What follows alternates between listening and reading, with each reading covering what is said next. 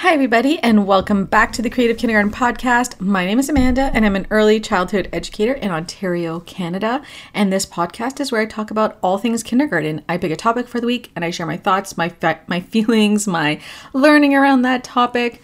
And I love having this podcast as a place for reflective practice and talking through different things that I'm thinking about or surrounding classroom and education and best practice and all those kinds of things. I usually put out new episodes every Tuesday, but you might have noticed that for the past couple weeks, I haven't put out a new podcast episode. The beginning of the school year was a little bit on the hectic side, I'm going to put it that way. And so for my own mental health and well-being, I just put the podcast to the side for a couple of weeks so that I could focus on really getting ready for the classroom and being there for my students. But yeah, I wanted to talk about the first couple of weeks of school, my thoughts around it, what's been going on. And yeah, let's just jump right into this week's episode.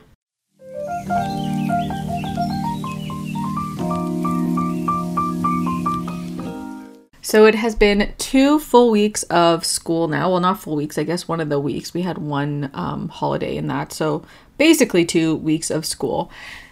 And being back in the classroom without a ton of COVID restrictions, I guess, for the first time in a long time. It's been quite a different startup to the school year than it was last year, but I'm really excited that I am able to kind of get back into the routine of teaching and being with the students and connecting with my students. We did a lot of play in our classroom. I think that especially, it is really important in all those grades, but especially in kindergarten, building those relationships with the students that are just coming into a school building for the first time ever. They're being separated from their family from the first time ever.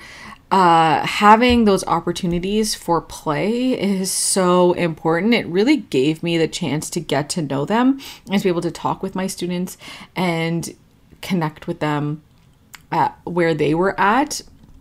And so we've been really focused on play in the classroom, and that's obviously going to be a theme that's going to continue on in the classroom with our play-based learning. We did a lot of block and building. Our students love building in this class, so a lot of different kinds of building materials have been available for students to play with. We taught them how to use different tools within the classroom, like the glue sticks, the markers, Play-Doh, all that kind of stuff. And we were trying to do it in a fun, meaningful way for our students so that it didn't feel like overwhelming for them or, too much for the first few days of school with them. And I want to really highlight that, I'm going to put this in quotes, the more academic side of school. I haven't really put a huge focus on that. This week, I'm going to start my phonics routine with my students. I'm going to start with the first few letters of the alphabet and then see how well that goes with my students. I'm not going to stress about it. I'm not going to rush it if I do the first letter, which is going to be the letter S this week. And I'm just noticing that we're not quite at that level yet of ready to fully take that on. Then I will, pivot and change my approach. But right now, we've talked a little bit about numbers. We've talked about the first letters of their names. We've talked about how many letters are in their names. But the more, again, quote unquote, academic side of it has not been, the focus of our instruction or what we're doing in the classroom. Really building those relationships with our students and within the classroom itself. So students building relationships with each other has really, really been our focus. And I think as it should be.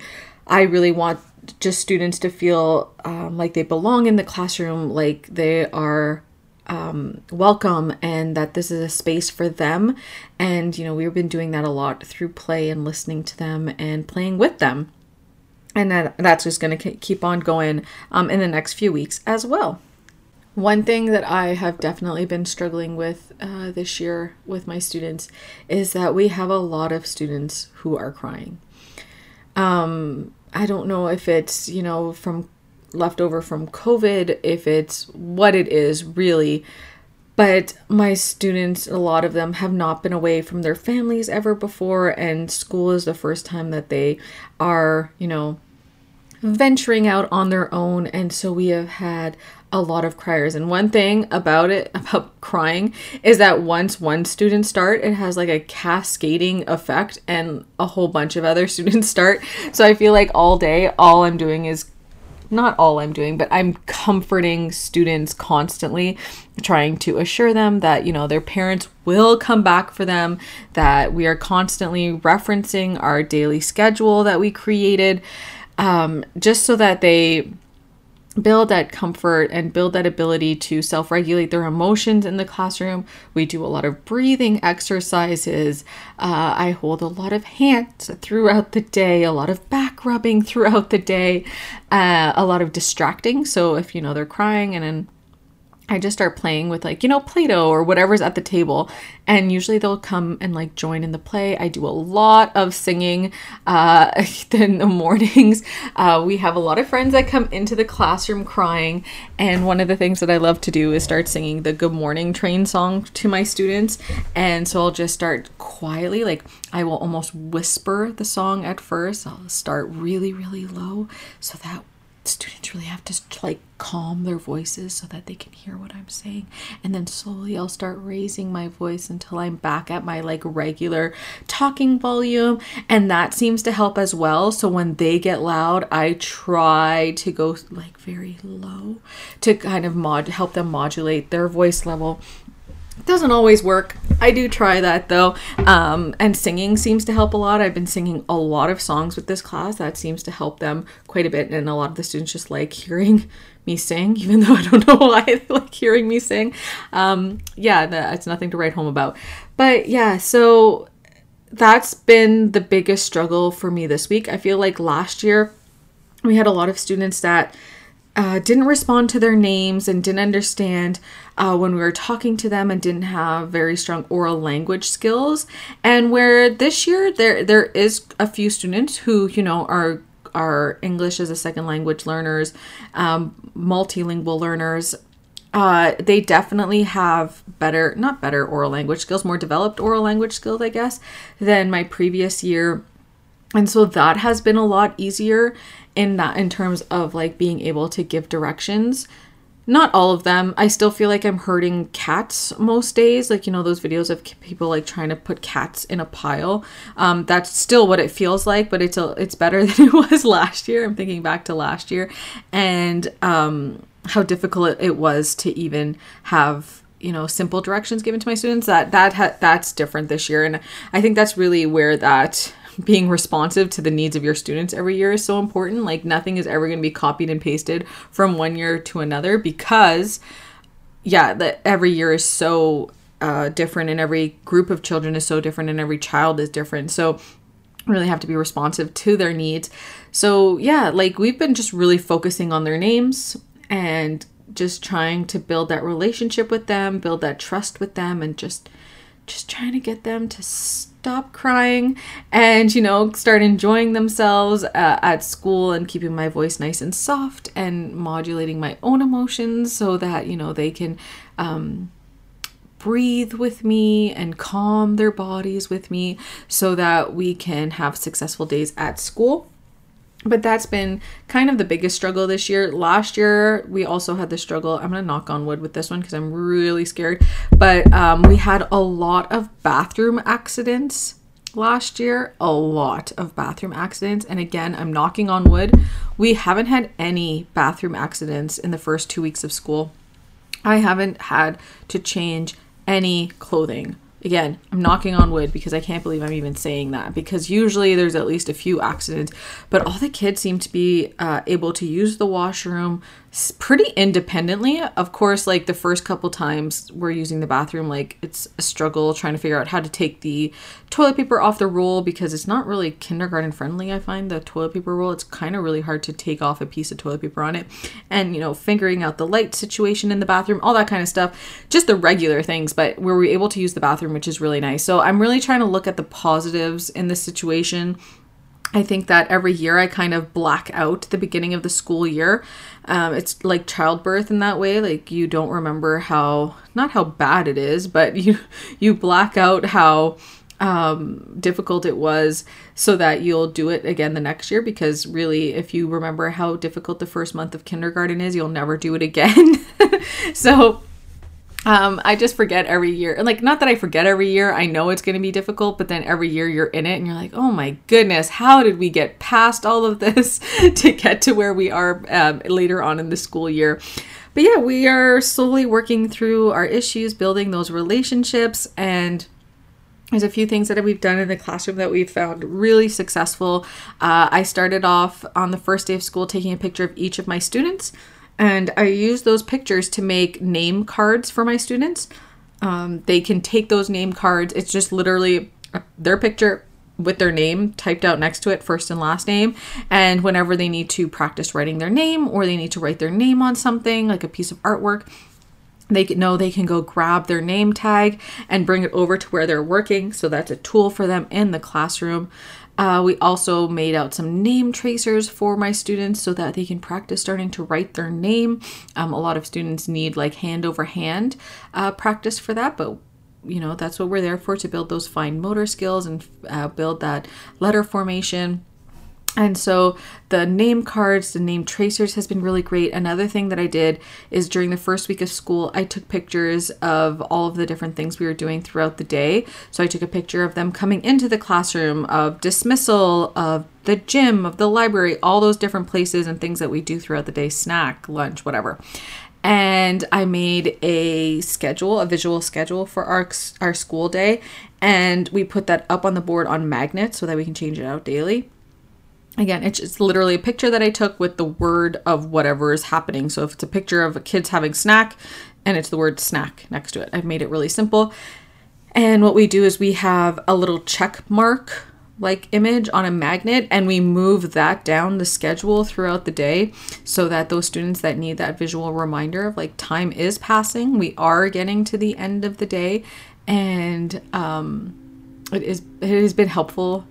If there's a child that is crying and crying and crying, and I'm feeling a little bit overwhelmed with the amount of crying, I will ask them to go check the schedule and see when their family is coming to pick them up. And now they're kind of independently going over there and checking it. And that's all part of that self-regulating themselves, self-regulating their own emotions, and, figuring out what works best for them. So that visual schedule has worked really well. Having the name tags and having some name tracers at the ready for students has also been really helpful in the classroom. The other thing that we tried implementing last year, and it just did not work with the group of students we had last year, for whatever reason, it just wasn't working out, was self-regulated snack. We tried it again this past week with my students. We did the first week of snack all together so we could figure out, the routine of it, and like kids opening their own snack boxes and opening their own lunch boxes and all that kind of stuff. And that went smoothly. So this past week, the second week of school, we started open snack. So snack is just open all morning. They can go and get their name and put it at a spot and have snack whenever they are feeling hungry. And that has been really successful with this group of students. They are able to self-regulate their snack habits and eat when they're hungry, and then tidy up and go back to playing when they're done. It's been really great watching them navigate that, and just providing them the opportunity to just listen to their own bodies and like decide when they're hungry. Because as adults, usually if we're just going about our daily lives, we're not sticking to a severely strict schedule of when we have to eat and stuff like that. Sometimes with lunch times and lunch breaks and stuff like that we do, but we have to learn to listen to our bodies for when we are hungry and when to eat. And so that's been really successful for our students. The open snack situation has been really great and frees up a little bit more time in our morning as well, so that we can not have to stop everything that we're doing to have snack and clean up the whole classroom to have snack. We just have one table that's just always available for them. So yeah, those are a few things that we've found success in the past couple weeks of school that I'm really excited about, that have been really made a difference in our classroom. And I hope that we are able to continue these routines. Something else that we want to start getting into this upcoming week. We were a little bit worried about starting it last week, just because we have a few friends that we will have to hold their hand when we go out and try this. We want to start our outdoor education where we are going to leave our kindergarten yard and we're going to go into the surrounding environment of our school. So we have, if you listen to my podcast last year, I talked a lot about the forest that we have, and I'm putting that in quote, the forest. It's a bunch of trees just together. It's not actually a forest, but the kids love to call it their forest. And we will not be venturing into there anytime soon, but we want to start exploring the outdoor environment around our school. And so there will be a few friends that we will have to hold their hand when we go out there to keep them safe and also to ensure I keep my sanity. But we were going to start our outdoor education this week where it's not anything that is pre-planned. We don't have any kind of planned learning to happen. Instead, we were going to go outside and follow the children's lead and just see where their curiosity, where their wonder takes us, and where that learning can happen in the outdoor space. We're not just taking like our math lesson and superimposing it outside. We are literally going outside to learn about being outside and following the children's lead in that. And I think that that's going to be a lot of fun. And I'm excited to start that with this group of students. They have some great observations, some great questions when we are just in the classroom, like reading stories, or when we're outside for recess. So I feel like outdoor education is going to be really interesting with them. And so hopefully we're able to do that safely starting this week. We will build on our capacity as myself as an educator and for the students as well, because, you know, my number one priority is going to be to keep my students safe. And if we're going beyond the kindergarten yard where it's like fenced in and I can, you know, easily count and keep my eye on all of them, into a much more open space where, you know, there's streets that surround our school. There is that forested area where, you know, you can kind of see kids in it, but, you know, could easily lose track of them. We want to make sure that we're doing it safely. So I'm going to take it in small steps for us. We might just go on a walk on the first time we do this, just to, you know, explore our surroundings before we go and explore more freely, just to, you know, I have to build up my comfort level with it as well, especially with a new set of students that I don't really know. And so I'm really looking forward to that starting this week.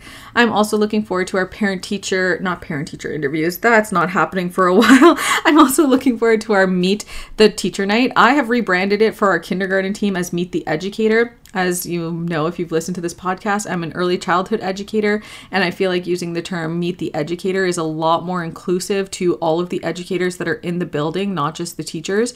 We have a lot more than just teachers who work with our students, and, you know, meeting the educators that are in the building, I feel like is a much more inclusive term for our classrooms environments and our school environments. So we have that coming up this week, and I'm excited that, you know, the first time in like a long time, we're going to have parents coming into the classroom, and students are going to be able to show, you know, where they learn to their families. And so that'll be exciting for our students. And yeah, that's just something that we are looking forward to this coming week. One of the things that I wanted to talk about before I end this podcast episode, I feel like my words are mumbling into my mouth, is that for if you're a Canadian educator, we know that on September 30th, the Day for Truth and Reconciliation is coming up, or Orange Shirt Day. I talked about this in my stories over on Instagram, but I wanted to make sure that, you know, talk about it a little bit more on here so that, you know, it's also like a promise to myself.